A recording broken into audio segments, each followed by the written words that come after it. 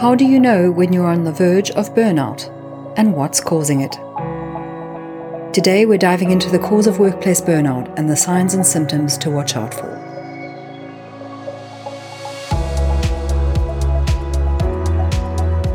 Hi and welcome to Creating Cadence, a podcast for life and work in motion.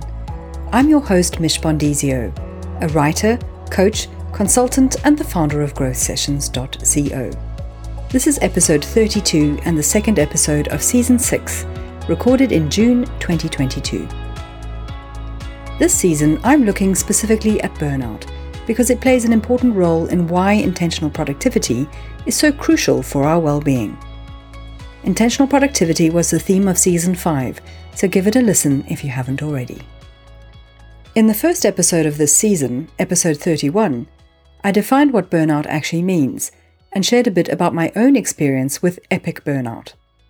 In this episode, I'll be looking at stress in general and the stresses within our bodies that influence burnout. I also cover what to look out for in terms of symptoms of burnout, some of which may surprise you. We'll also dive into specific work-related causes of burnout. You can find the resources I reference in the transcript for this episode, but if you're ready, let's dive in.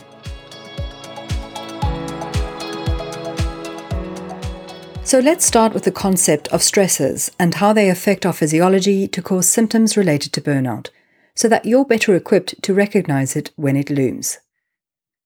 Stresses activate the stress response in our body. They can be physical or emotional. They can be external or internal stresses. External stresses can be related to things such as work, money, family, culture, etc. And internal stresses can be things like self-criticism, poor body image, crisis of identity, traumatic memories, and so forth. Our brain and body perceive stresses as potential threats, and too much stress or recurring chronic stress puts strain on our body and mind.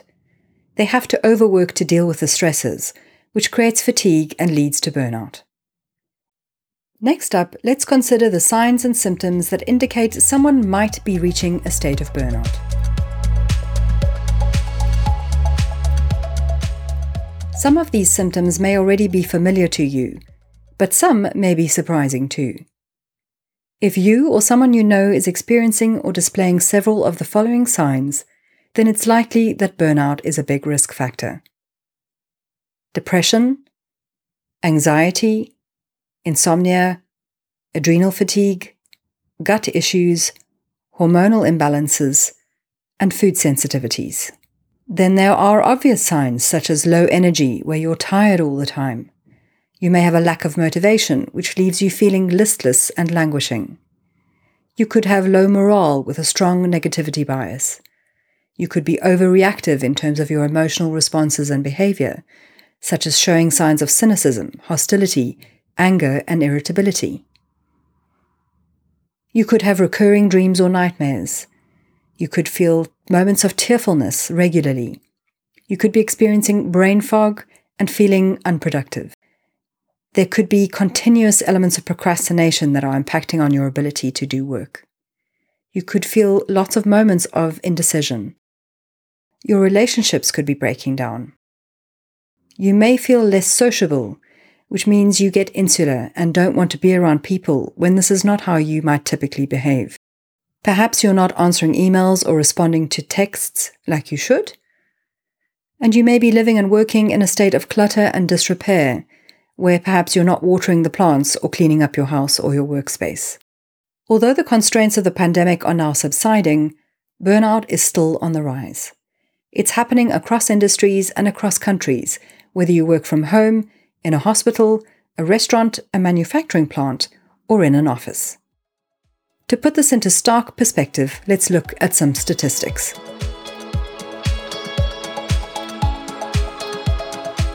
As I work in digital fields, as do most of my clients and audience, I'm focusing primarily on knowledge worker arenas for this data, and these resources will be linked to in the transcript for this episode. First, as part of Yobo's Burnout Index 2022, they interviewed over 30,000 tech workers for their recent State of Burnout in Tech report.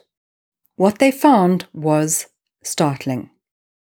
2 in 5 people working in tech are at higher risk of burnout, and this is more prevalent in women than men. 62% feel physically and emotionally drained, and 42% of tech professionals who feel they're at risk of burnout are considering leaving their jobs. This is contributing to that great resignation that we're experiencing of late. According to ConvertKit's latest research in their State of the Creator Economy report for 2022, 61% of the over 2,000 content entrepreneurs that they surveyed reported that they had experienced burnout in 2021. And those are just stats for people in knowledge worker fields. Recent research in the UK indicates that 46% of people working across industries are at risk of burnout from their job, and this risk profile increases for those of us working from home. I've already covered the digital aspects of working online at home during the pandemic in several of these episodes, but let's look at what contributes to causing burnout from a workplace perspective in general.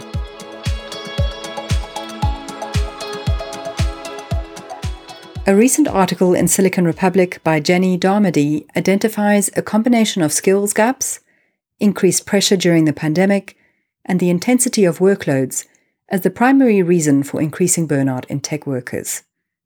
I'm sure those reasons can be applied in other sectors too. Across knowledge worker industries, the hustle culture is also causing people to become insecure overachievers who feel the pressure to perform and then experience self-doubt over their abilities. This takes a lot of energy, putting pressure on their cognitive load and depleting their resilience. Aside from the pandemic and the work habits we've developed because of it, general work circumstances that contribute to burnout include the following. 1. An unsustainable workload. 2. A lack of autonomy or control over how we work or control over the situation that we're in. 3. Self-doubt and a loss of self-efficacy. 4. A lack of connection with our work community. 5. Insufficient recognition or reward for our perceived value. 6. A sense of depersonalization, where we're not recognized as an individual and may feel like we're merely a number. 7. Unfair discrimination or judgment against us. And 8. A disconnect between external circumstances and our internal values. This is where there is a lack of congruency between our internal and external worlds, which then causes stress. Not only is burnout damaging our health, well-being, and productivity, as well as our relationships with ourselves and others, it also has immense costs for businesses, healthcare systems, and economies. So we need to get serious about changing our approach to burnout in the workplace to get better at both handling it and combating it. And this is why the notion of intentional productivity is so important. Implementing mindful approaches to work can go a long way to helping us improve our well-being and creativity, as well as our focus and our performance. And incidentally, that's why I'm writing a book on the topic. In the next episode, I'll be looking at how burnout specifically affects entrepreneurs, and I'll consider some of the other important contributors to burnout that affect us outside of the workplace. I will also, in a later episode, be looking at ways that we can combat burnout and build our resilience to prevent it from happening in the future. To get more resources that help you create momentum, work with purpose, and live with intention, do sign up to the free fortnightly Cadence newsletter on the new creatingcadence.co website. And you're welcome to drop me a line with your comments or questions. Please write to hello@creatingcadence.co. So thanks for listening. Until next time, be brave in making change, be open to new things, and keep moving forwards, one step at a time. Bye for now.